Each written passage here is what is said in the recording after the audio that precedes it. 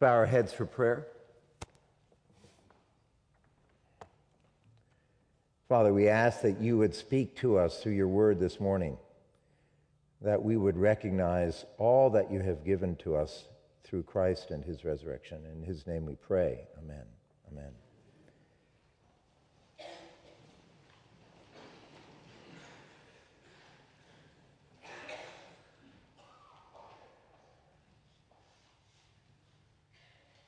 It's a deep joy to be here with you again. I'm well aware that this is my last time with you as bishop of the diocese. And I'm so grateful as I look back for your ministries of planting and discipling, of supporting mission here and around the world. God has done great things here through you all. I'm grateful for Mike, I'm for the other clergy and their families, for all your leaders who serve all of you. I'm very grateful for Alex Farmer, my successor, and his wife Jody, and the ties that he already has to this congregation and to many congregations in the diocese. So grateful for the fact that the Lord has made a path for Alex to be our next bishop. I need to say, I felt the similar things about the other candidate. But it's all the Lord's work. So in a sense, this is my last sermon, and that's part of why I changed the readings. Because I thought back to what, in a sense, was my first sermon. I did give a witness at my prep school chaplain shortly after I became a Christian, a little word there, but that was really not a sermon. But when I got to college, I was taken under the wing of a seminarian in the school next to my university, a guy named John Yates, whom I had already met. And he invited me to work with him in youth ministry. I had been a Christian at that point about 7 months. And he challenged me pretty quickly to prepare a talk, or a sermon, if you will, to give to the youth group. I was terrified. He said the topic should be the case for the resurrection. And then he gave me a whole bunch of books to read to make the case that Jesus was indeed raised from the dead and therefore is the living Lord. Well, I wrote it out. I remember being terrified to give it. I'm not sure if it helped anyone, although John Yates was encouraging. But I have to tell you one thing, it helped me. So if this is my last sermon, and actually next Sunday will be my last time in any visitation, next Sunday will be my last time in any visitation as the diocesan bishop, it seems appropriate for this to be the topic, to go back to the beginning. Now, I cannot make a full case for the historical validity of the resurrection in one sermon this morning. I'll just give one pointer to the historical fact that Jesus was raised from the dead. Remember, historical fact is different than scientific fact. You can't go back and repeat history. You use different ways to prove the case of a historical event. But I want to look at one part of the historical case and then a few consequences of the resurrection of Jesus for our lives as his followers, as his disciples. So the case and the consequences. The case. When Jesus died, not one of his followers was expecting the resurrection, despite his predictions, and he had made several predictions. They just didn't get it. You know, in pre-COVID days, I was always amazed when Apple came out with a new phone and people lined up for hours, sometimes overnight, to be in line to be able to go into the store and get the first one. They were anticipating this great new phone.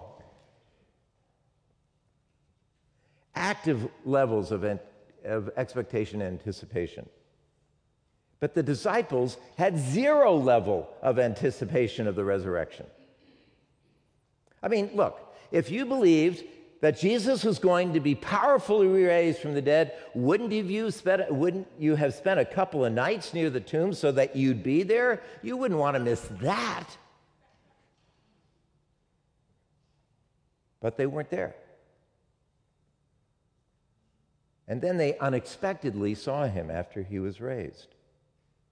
And they became those who died proclaiming the death and resurrection of Jesus. There were hundreds of witnesses to the resurrection.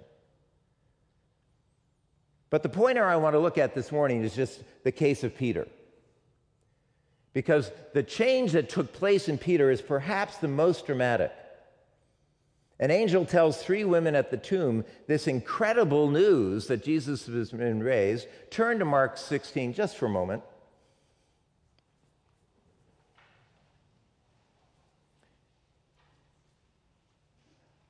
I want you to hear the angel's commission to the women. Obviously, he's speaking on behalf of Jesus. Mark 16:6. The angel said to them, "Do not be alarmed." People were generally alarmed when they saw an angel. "You seek Jesus of Nazareth, who was crucified. He has risen. He is not here. See the place where they laid him. But go, tell his disciples and Peter that he is going before you to Galilee." Now, there are 2 words in that account that do not appear in any of the other Gospels. 2 simple words, but very important. 2 words that are missing, if you will. What were the 2 additional words? And Peter. And Peter. Now, we know that Mark's Gospel, it was a result of Peter's preaching. So you get a sense that we're getting a little bit of Peter's firsthand experience, and he would have heard this message. And Peter. Now, why does the Lord Jesus say that through an angel? Because at this point, Peter would no longer have considered himself a disciple. You need to understand that in Jewish culture, the worst thing a disciple could do would be to betray and to deny his master. And Peter had done it 3 times a couple of nights before in a matter of minutes. Peter would have counted himself out. Maybe one of you here has counted yourself out as a follower of Jesus. You have just failed at some level that you think you could never actually be accepted by Jesus again. Peter was a traitor. He denied Jesus to save his own skin. But there are 2 things about the change in Peter. Yes, first of all, he did meet with Jesus several times. There was apparently one personal resurrection appearance to Peter that Paul references later. But just seeing Jesus, just being with the risen Jesus, wasn't enough to fix things. Jesus had to assure Peter that he was restored to ministry. So we see in John's gospel that Jesus gives Peter 3 opportunities to recommit himself to serving Jesus. You remember the scene. The pattern is Jesus says, "Do you love me?" And Peter responds, "Yes, Lord, I love you." And Jesus then says, "Feed my sheep," 3 times in slightly different forms. What's going on there? Jesus is changing Peter from somebody who's allowed himself to see himself as just a traitor to become a shepherd. In fact, I believe that part of the reason that this process had to go the way it did is Peter was so proud of the fact that he thought he was the best apostle, that no matter what the others were going to do, he would never deny Jesus. And Jesus had to turn him from that pride through this painful experience. There's a statue commemorating the moment of Peter being restored by Jesus by the Sea of Galilee. It's a radically visual image of the emotional and spiritual reality of what's going on. Peter is kneeling before Jesus. Jesus is blessing Peter, his hand outstretched over Peter, and then there's a shepherd's crook or staff being placed into Peter's hand. What a powerful image. Peter is changed by the risen Christ into the one who courageously preaches to thousands just a few weeks later. He's just one changed life. But when you add them together, you have massive evidence for the resurrection of Jesus. Now, I need to tell you that when I have doubts, and I do, we all do, I don't think back to my encounter with the Lord at the beginning, as real as that was, because I can always find a way to question it. Instead, I work back to considering the case for the resurrection of Jesus. And I find all the other possible explanations insufficient. The facts are that Jesus was so real and so present that the disciples' lives were changed forever. So first of all, do you know the case for the resurrection? Could you repeat it? There are many good books about it out there. One I'm in the midst of finishing is by Tim Keller called Hope in Times of Fear. Perhaps some of you know it. The subtitle is The Resurrection and the Meaning of Easter. Hope in Times of Fear, The Resurrection and the Meaning of Easter by Timothy Keller. I strongly recommend it, or books like it. It's a book for our moment in history where everything seems to be falling apart. We need that book. So John Yates had challenged me to study the case, and I challenge you to do the same. But let me, having considered the case for the resurrection just momentarily, let me close with 3 consequences of believing in the risen Jesus. And I want you to listen for the one that speaks most powerfully for you. I don't know about you, but I can't remember 3 things very long.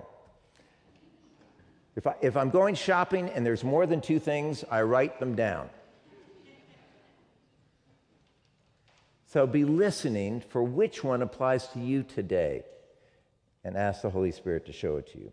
But 3 consequences: hope, humility, and here-ness. I'll say a word about the last one in a minute. Hope, humility, and here-ness. We are able, because Jesus has been raised, to be radically hopeful. Peter was changed from a hopeless failure to the proclaimer of hope. I want you to listen to these words. We just heard them from his letter, first chapter, 3rd verse. He says, "Blessed be the God and Father of our Lord Jesus Christ, according to his great mercy." And Peter understood mercy now. He has caused us, not just you, us. Peter sees himself in the us. He has caused us to be born again to a living hope through the resurrection of Jesus Christ from the dead. It's in the resurrection that we see the mercy of God who died, of Jesus who died for us by the mercy of God. Note the language. By God's mercy, Peter, as well as the rest of us, was born again. His life began again. There was a reset button in his life because of experiencing the resurrected Jesus and being reconciled to him. And we're to be holding on to the same living hope of having eternal life, life that is something we will inherit in greater fullness when we die, a life that death cannot destroy. Do you really believe that? Do you really have that hope in your core?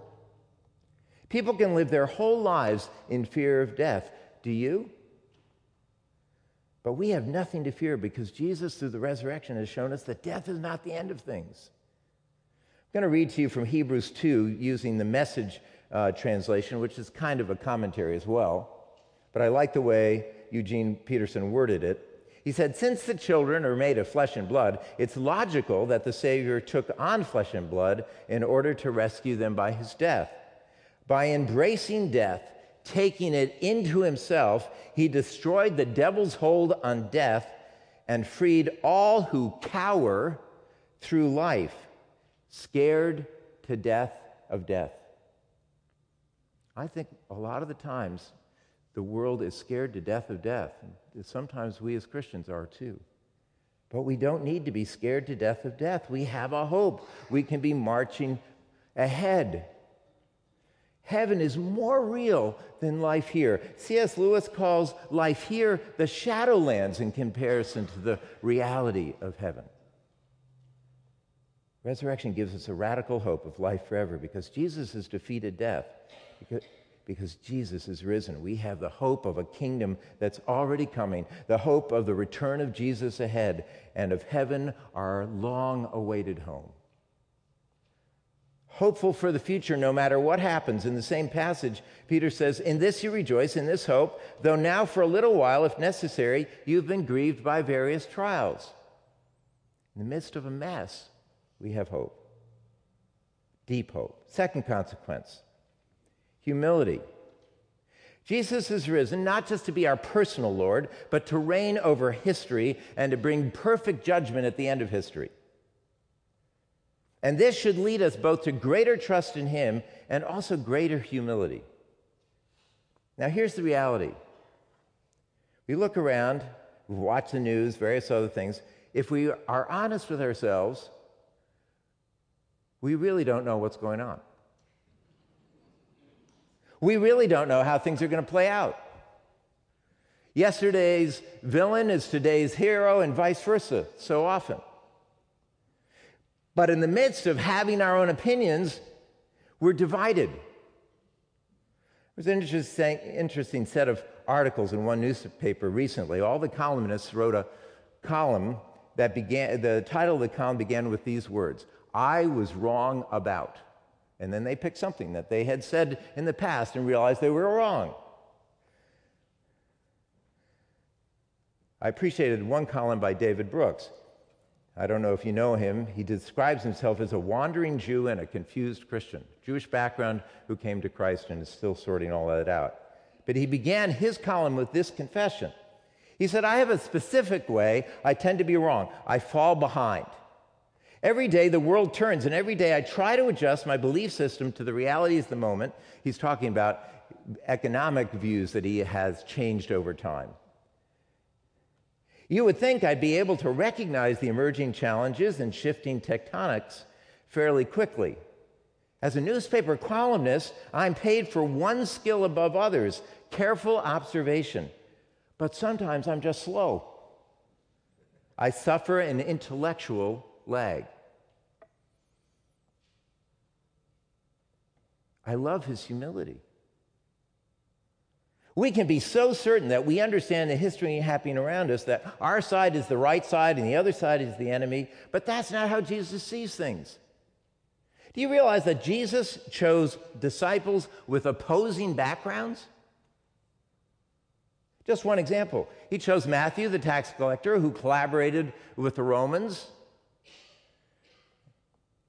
And then he chose Simon, not Simon Peter. There was another Simon called the Zealot. What does that mean? It means that he was part of the group of violent revolutionaries whose job was to be terrorists and kill Romans and Roman collaborators. I can't imagine what it would have been like for Matthew and Simon to begin to compare notes as they came into the company of Jesus. Don't you wonder how they got along, at least initially? But the answer is, eventually they had more in common with each other as brothers in Christ and as followers of Jesus, who is the true king and ruler of history.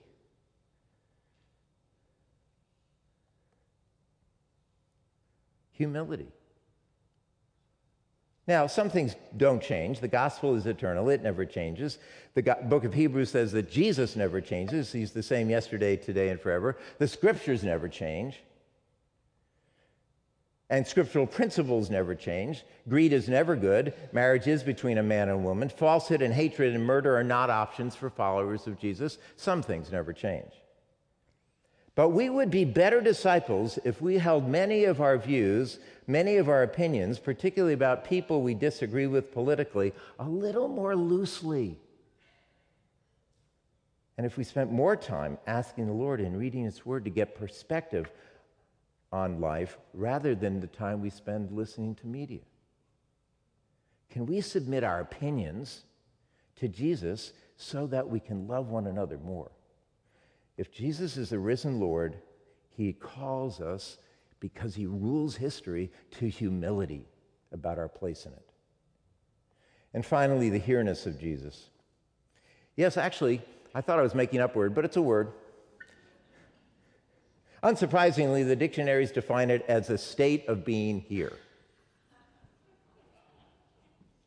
We often talk about the nearness of Jesus, but he's not only near, he is here, as Mike said at the beginning of the service.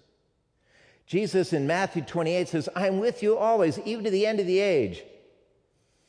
As I was driving up to Charleston on Friday to the consecration of a new bishop up there, I reviewed my life, and I looked at key moments and key decisions and key people, and so many good things orchestrated that I could not have controlled. They were all because Jesus is here. And so many hard times that I made it through because Jesus is here. Jesus was there at every turn. I didn't understand it at the time. Jesus describes here-ness this way. In that day you will know that I am in the Father, and you and me, and I in you. Here-ness. I'm there. I'm in you. Just went to a birthday party for one of my grandchildren, and as the kids were sitting around, there were 6 of them, sitting around the table, it's my daughter Katie and her husband Wes. It's a Brady Bunch. We'll talk about that later. But what they do every night at dinner is they turn to each kid and they say, tell us today about a joy, about junk, and about Jesus. What was the joy, the greatest joy in your day? What was the junk in your day? And where was Jesus in your day? And the answer always is that no matter what the joy and the junk are, Jesus is there. Right there, working in the midst of the joy and the junk. So those who are being received or confirmed today, and it's true for all of us, you're committing yourselves afresh to the risen Jesus, the right here with us now Jesus. The Jesus who is constantly showing mercy, who is ruling over history, your history and all of history, every moment. The Jesus who gives us hope, but not only that, he is our hope. Being with him is our destination. He's always here, no matter what. So my last words to you, and what may be my last sermon to you, never forget that Jesus is risen indeed. Let's bow our heads for prayer.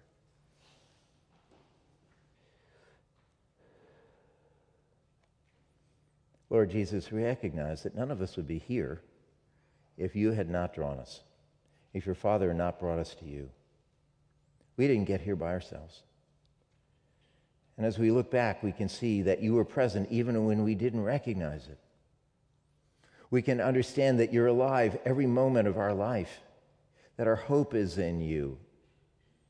Humble us when we think we are more in charge than we are, that we are more aware than we are. Help us instead to find our resting place in you and greater love for each other. We praise you, Lord Jesus, that you are always here. In your name we pray. Amen.